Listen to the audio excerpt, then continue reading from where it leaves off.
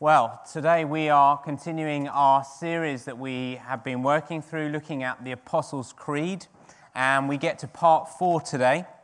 This creed, as we've said before, is a summary of the Apostles' teaching, the early followers of Jesus, and very much a summation of some of the key truths in Scripture.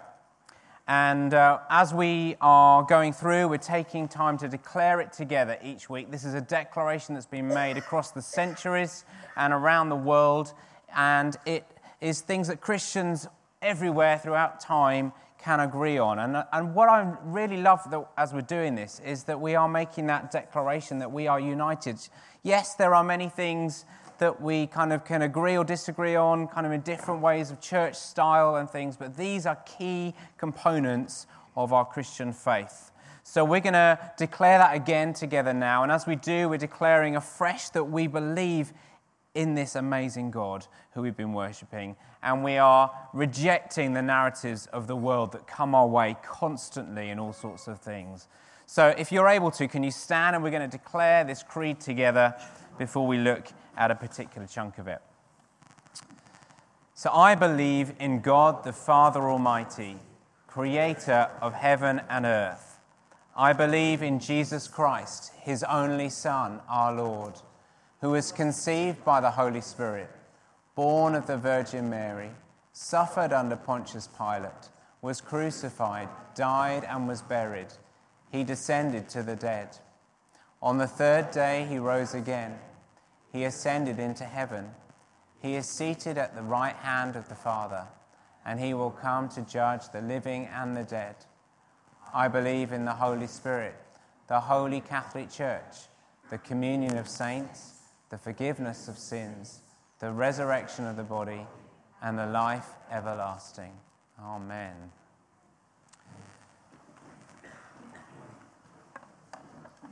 So far in this series, we have gone through 3 different sections. We started by looking at the opening sentence, I believe in God the Father Almighty, creator of heaven and earth, the first person of the Trinity, God the Father, creator of all things, the Almighty One. And then we moved on to consider the second person of the Trinity, Jesus Christ.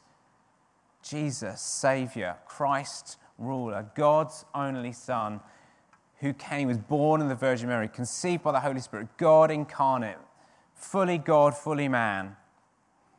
Last week, we considered that he suffered, died, and rose again, the centrality of the gospel, of what he came and why he came to do it for us, that we would know freedom.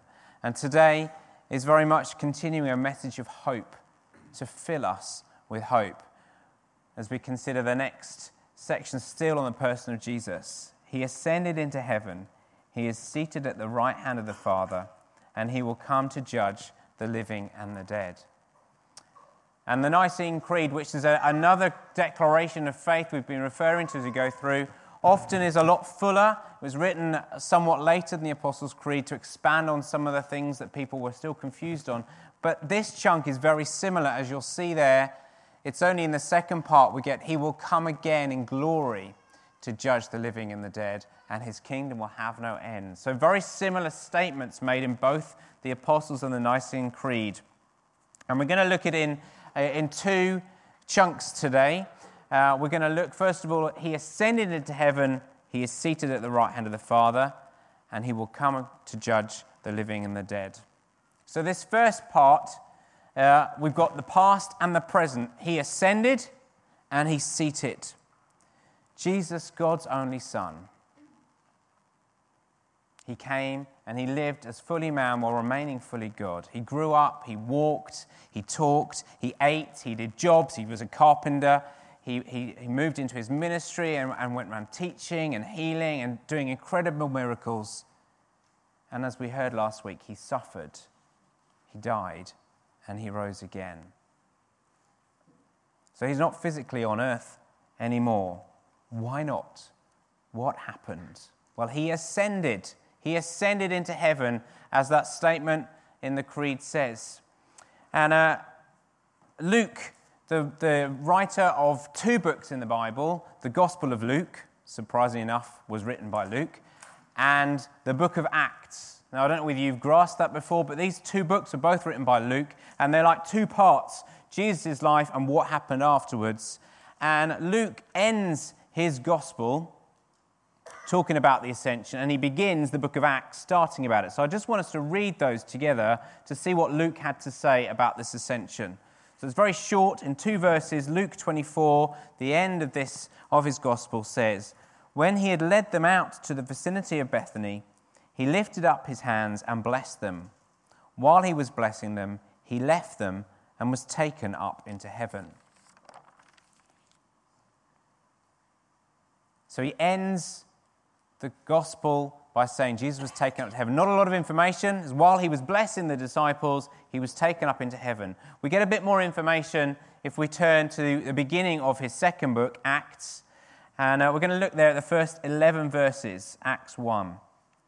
"In my former book," so we're talking about Luke, "Theophilus, I wrote about all that Jesus began to do and to teach until the day he was taken up to heaven, after giving instructions through the Holy Spirit to the apostles he had chosen. After his suffering, he presented himself to them and gave them many convincing proofs that he was alive. He appeared to them over a period of 40 days and spoke about the kingdom of God. On one occasion, while he was eating with them, he gave them this command: 'Do not leave Jerusalem, but wait for the gift my Father promised, which you have heard me speak about. For John baptized with water, but in a few days you will be baptized with the Holy Spirit.' Then they gathered round him and asked him, 'Lord, are you at this time going to restore the kingdom to Israel?' He said to them, 'It is not for you to know the times or dates the Father has set by his own authority. But you will receive power when the Holy Spirit comes on you, and you will be my witnesses in Jerusalem and in all Judea and Samaria and to the ends of the earth.' After he had said this, he was taken up before their very eyes, and a cloud hid him from their sight." The cloud of glory, a very symbol of God's presence. We get talked about in the Old Testament, this cloud descending. So the cloud hid Jesus from their sight. They were looking intently up into the sky as he was going, when suddenly 2 men dressed in white stood beside them. "Men of Galilee," they said, "why do you stand here looking into the sky? This same Jesus who has been taken from you into heaven will come back in the same way you have seen him go into heaven." So the ascension means going up.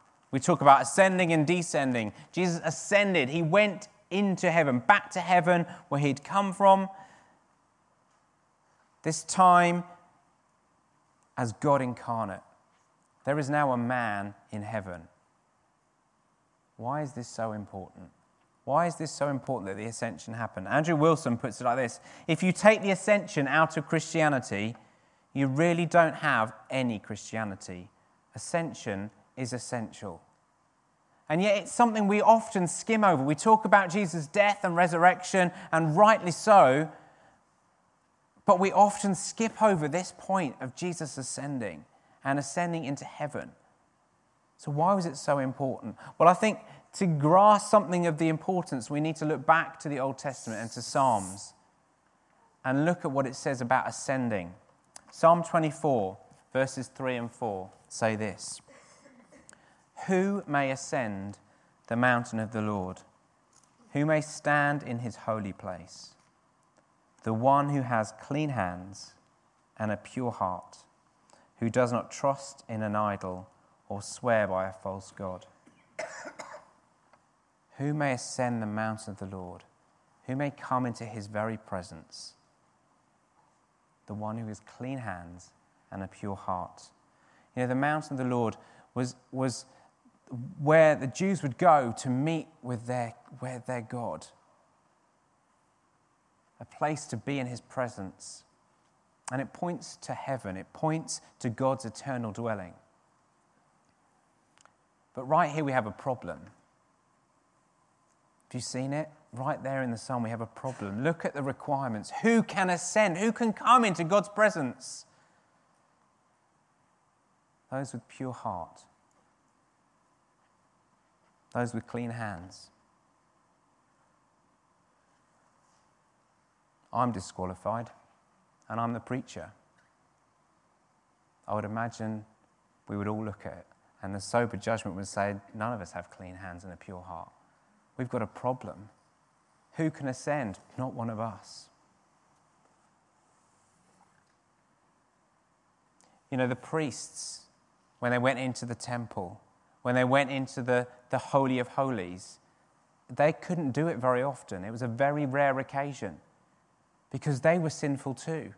And they could only enter on very special occasions and only when incredible amounts of ritual, especially the sacrifices, had happened. They were able to enter into God's presence. They were able to ascend that hill, if you like, after sacrifice had been made.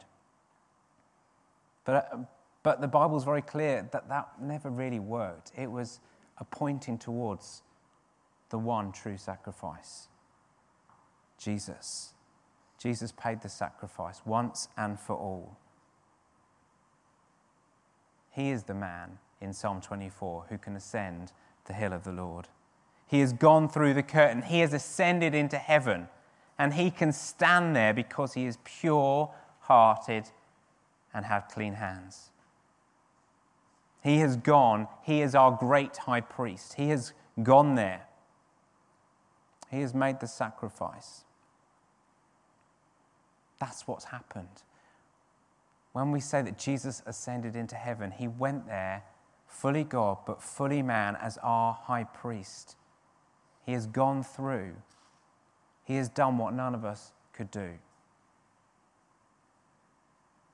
So what's he doing now? That's happened. That's in the past. He ascended. But what's he doing now? Well, the Bible's very clear, and the Creed declares it.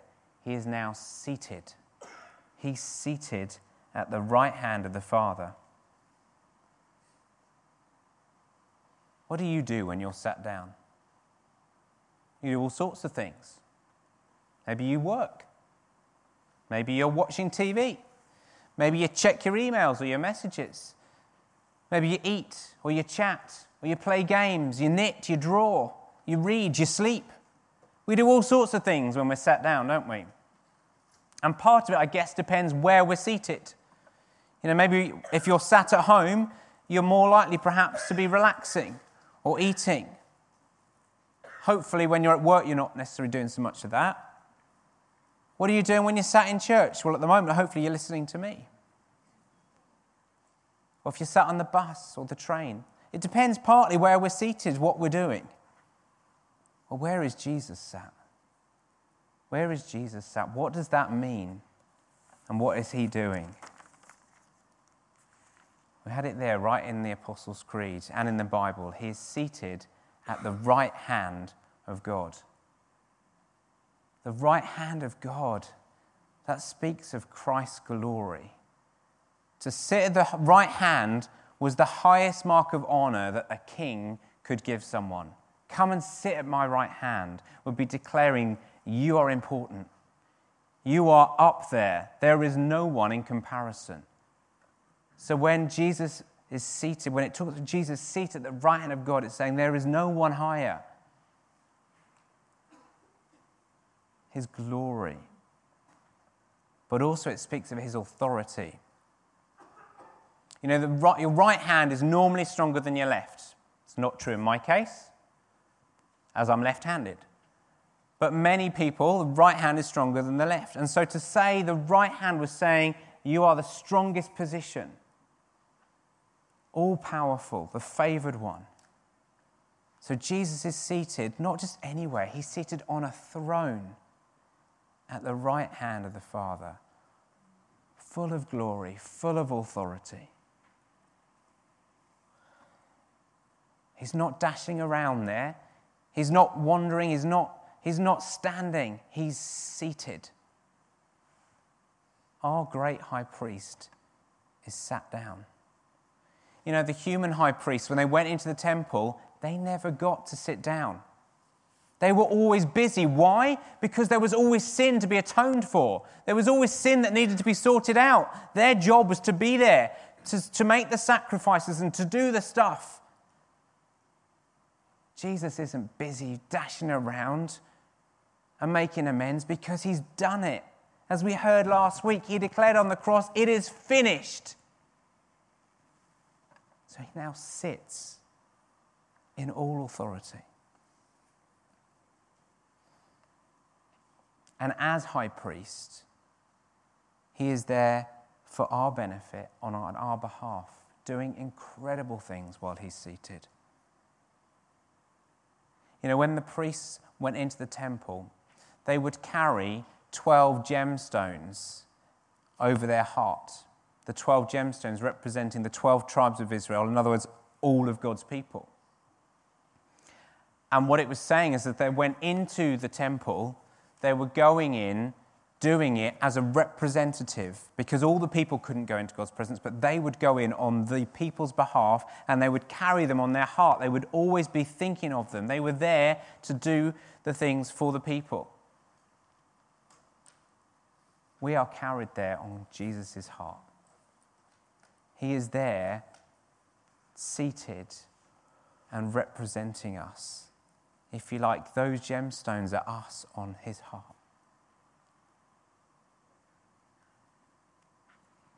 Everything the priest did, he did it for his the people. Jesus is doing things for us as he's seated. My standing before God, your standing before God, is down to our great high priest, and nothing that we've done. You want to be on the right side of Jesus, you want to be on his heart, well, make sure you're in him. Make sure you're following him. So he sat at the right hand of God. What is he doing? Well, he's our advocate. We hear that in 1 John 2:1. We have an advocate with the Father, Jesus Christ, the righteous one. He's our representative. He's speaking up on our behalf.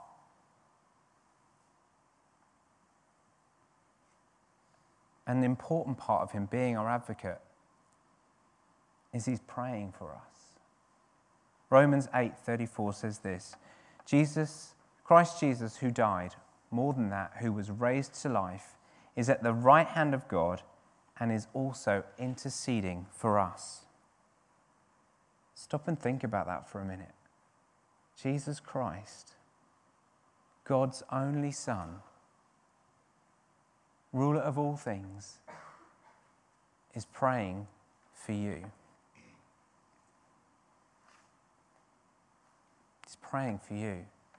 You know, how often when we're going through difficult things do we ask people to pray for us? And that's right and that's good to do.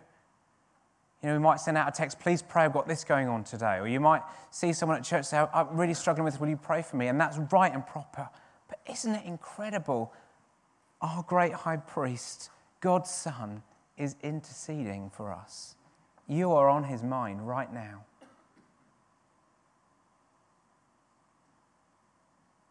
You might look at yourself and think, well, I'm worthless. Who am I? Jesus says, you're loved by me, and I'm praying for you. I'm interceding. There is no barrier in my prayers to God the Father.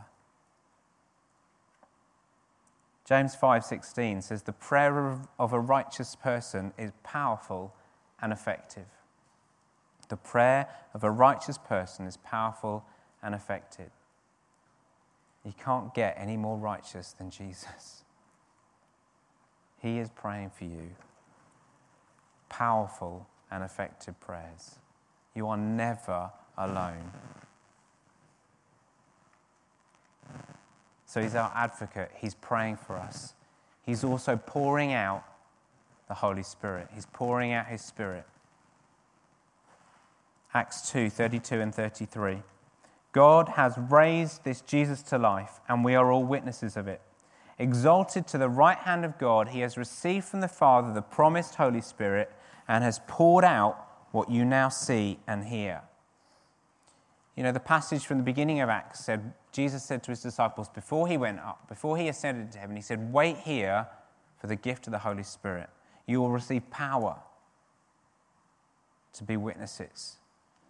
I'm going to send the Holy Spirit. And Jesus still sends the Spirit, bringing power, bringing protection, bringing a whole incredible range of gifts, some of which we've seen demonstrated this morning, of counsel, There's more to come next week. Maybe Psalm 23. The Holy Spirit, Jesus pours out the Holy Spirit on us. I'm not going to spend too much longer talking about the Holy Spirit because I said there's more next week as we get to the next bit in the Creed. But Jesus is pouring out the Holy Spirit upon us. And also, he's seated, he's reigning. Jesus is reigning. As King of the church, as King of creation, he reigns. Even now, in the heavenly places, the angels and the elders are bowing down and worshipping the one who is in all glory and all authority. Ephesians 1, 18 to 23. I'll make no apology for all the scripture today. It's so important that we immerse ourselves in scripture. This is God's truth. It's living and active. Here's a bit more for you. I pray that the eyes of your heart may be enlightened in order that you may know the hope to which he has called you, the riches of his glorious inheritance in his holy people, and his incomparably great power for us who believe. That power is the same as the mighty strength he exerted when he raised Christ from the dead and seated him at the right hand in the heavenly realms, far above all rule and authority, power and dominion, and every name that is invoked, not only in the present age, but also in the one to come. And God placed all things under his feet and appointed him to be head over everything for the church, which is his body, the fullness of him who fills everything in every way. He's seated in the heavenly realms, far above all rule and authority, power and dominion, and every name that is invoked, not only in the present age, but also in the one to come. Jesus reigns supreme. He is seated at this present moment, reigning supreme and ruling. The advocate before the Father, the one praying on our behalf, the one who pours out his Spirit and heavenly gifts, the one who is reigning. That's what he's doing. He's not having a nap. He's not munching on some treat. He is there as high priest and king. Incredible. This is why the ascension is so important. This is why we need to make sure we dwell on these aspects of Jesus' ministry as much as his death and resurrection. Jesus has ascended, past. He is seated, present. But the Creed goes on to state what will happen as we move on to our second chunk today. He will come again. He will come to judge the living and the dead. If we pick up the last couple of verses of that passage from Acts 1, once Jesus has ascended, verses 10 and 11 that goes on, they were looking intently up into the sky. So the disciples were looking very confused. I'm sure it would have been a very confusing thing. Jesus was there, he was going up, the clouds come, and then he's gone. They were looking intently up into the sky as he was going, when suddenly 2 men dressed in white stood beside them, angels, and said, "Men of Galilee, why do you stand here looking into the sky? This same Jesus who has been taken from you into heaven will come back in the same way you have seen him go into heaven." Wow, Jesus is coming back. He's coming again. We have not been abandoned. He's not turned his back on us. That's it, I've done that bit. I'm going to move on to other things now. He's coming back. This Jesus who is seated before at the right hand of the Father, who is our advocate and praying and interceding and pouring out his Holy Spirit, he's coming back for you and me. He's coming again. How does that make you feel? How does it make you feel knowing he's coming again? It should fill us with joy and hope and delight and wonder. The King of Kings is coming. It's as true as all the other events that have happened and are happening. He will come again. And oh, what a day. What a day. Luke 21, 27 and 28. At that time they will see the Son of Man coming in a cloud with power and great glory. Jesus is reigning right now, but we don't see so much of it. There will be a day when every eye, every tongue will confess. Every eye will see the power, the glory that is there already. We will see it. When these things begin to take place, stand up and lift your heads, because your redemption is drawing near. For those of us who are in Christ, that will be our response. There's going to be no cowering in fear, because we are in Christ. We're united with him. We are forgiven. He has made a way. He has made the sacrifice. He has paid the debt. We can lift our heads because our redemption is coming. We will know freedom in completeness. Titus 2, 13 and 14, a similar feel. We wait for the blessed hope, the appearing of the glory of our great God and Saviour, Jesus Christ, who gave himself for us to redeem us from all wickedness and to purify for himself a people that are his very own, eager to do what is good. Jesus is going to appear in glory, and we're going to be caught up in wonder and amazement at the Lamb who was slain, the one who is now seated, the one who reigns for all eternity. And we're going to be caught up with the angels and the elders and those who are currently with him now in heavenly places rejoicing. We get to join in on that forever and eternity.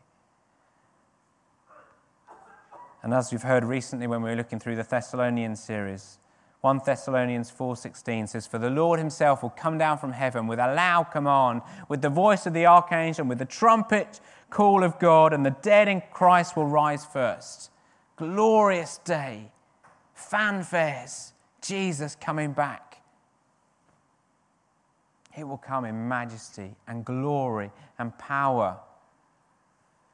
The risen, conquering, reigning King.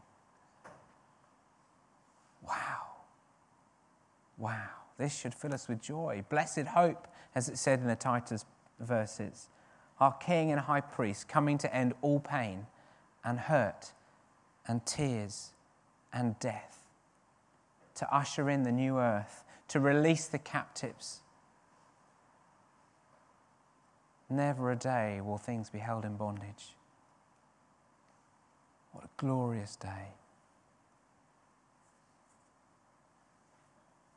And he's coming to judge. He's coming to judge. That's sobering. But it's also awe-inspiring. He's coming to judge.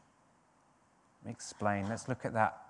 Because it's there in the creed, it's there in Scripture. What's it talking about? He's coming to judge. 2 Thessalonians 1, 6-10 lays it out very plainly. God is just. He will pay back trouble to those who trouble you and give relief to you who are troubled, and to us as well. This will happen when the Lord Jesus is revealed from heaven in blazing fire with his powerful angels. He will punish those who do not know God and do not obey the gospel of our Lord Jesus. They will be punished with everlasting destruction and shut out from the presence of the Lord and from the glory of his might on the day he comes to be glorified in his holy people and to be marveled at among all those who have believed. This includes you, because you have believed our testimony to you.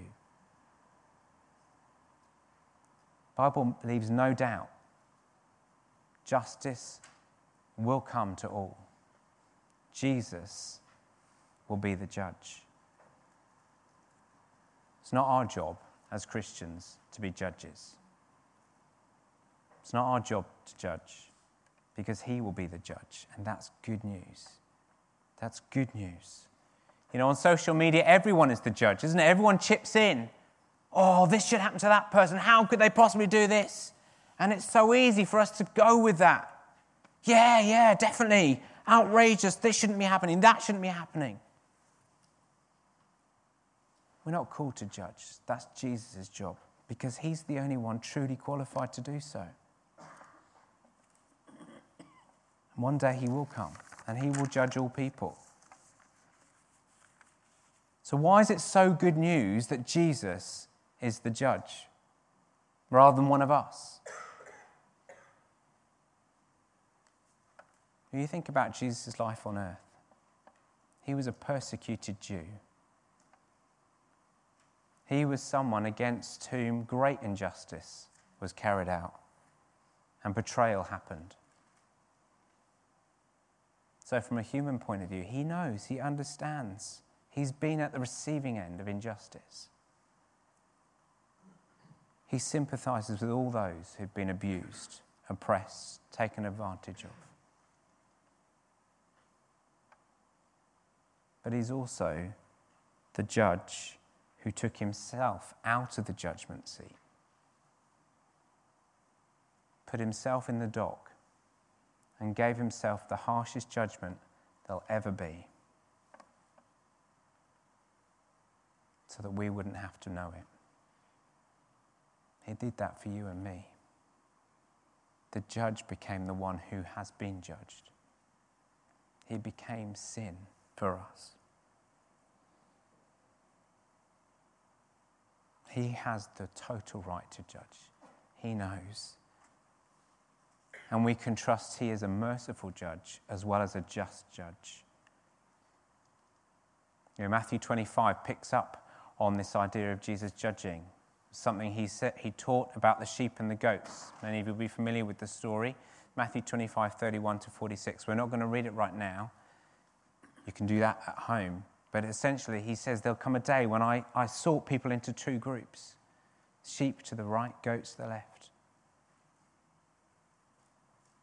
And it'll be dependent, he says, because the sheep were those who fed the hungry and clothed the naked and went to visit the sick. And he's not saying because they've done those things that they get in, that they will be invited into. He says, come into your inheritance. They're doing this as an outworking of their trust in him. And those who don't trust him, they didn't do that. And he says, go, depart from me. For those of us in Christ, we can be certain. We don't need to worry because Jesus is merciful and he says, come.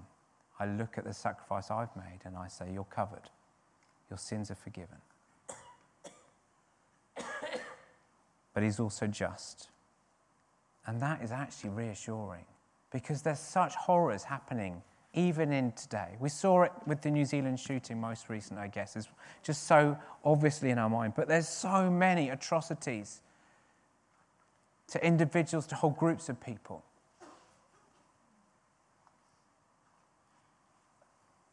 And there will be a day when people are held accountable. That's good news. People won't be let off. They'll be held accountable. For those in Christ, we are held and covered and held and made clean. But for those not yet in Christ, surely that's motivation for us to get that story out there, get people knowing this truth. We know something amazing. We know there's a great day coming that'll be great for those who are in Christ. Come, won't you see? Don't you want to be included? Don't you want to hear Jesus himself say, come into the inheritance I have for you? This is the good news. This is why we say we are the hope of the world. We've been equipped with this incredible truth. We need to get it out there. We need to tell people. Jesus is incredible, merciful, and just judge. Jesus has the final say, no one else.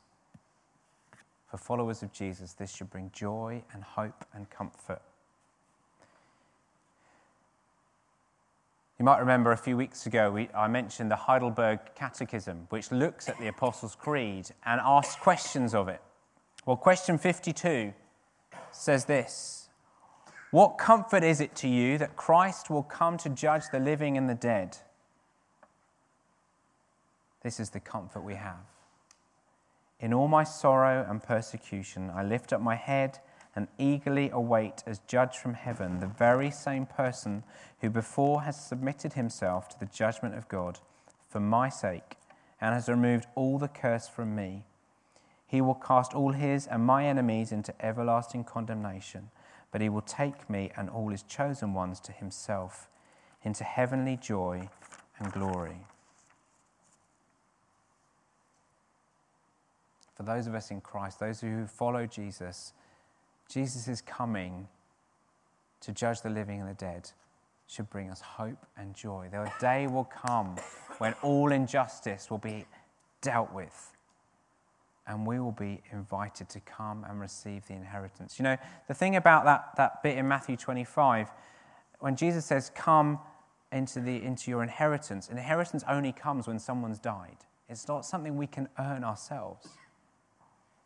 So even though the passage looks like it's going on to talk about different things they've done it in response of someone dying, Jesus. He's died, and we get the inheritance because he's died. For those who aren't Christian, and maybe that's you this morning, you would say, but that's not me. Where does that leave me? Well, it leaves you with an invitation. Won't you come and know this King, this High Priest who has made the way? He doesn't want anyone to be excluded. He doesn't want anyone to be left out. And he knows we can't get there on our own. So he's made a way. And you can respond. And today you can come to him and say, I want to know you. I want to live the rest of my life knowing you as my Lord and my Saviour, my King, my High Priest. And you can know the freedom and joy and hope and peace of what it is from being found in him. He has paid the price. Why try and do anything yourself to earn a way to heaven when you can just ask him?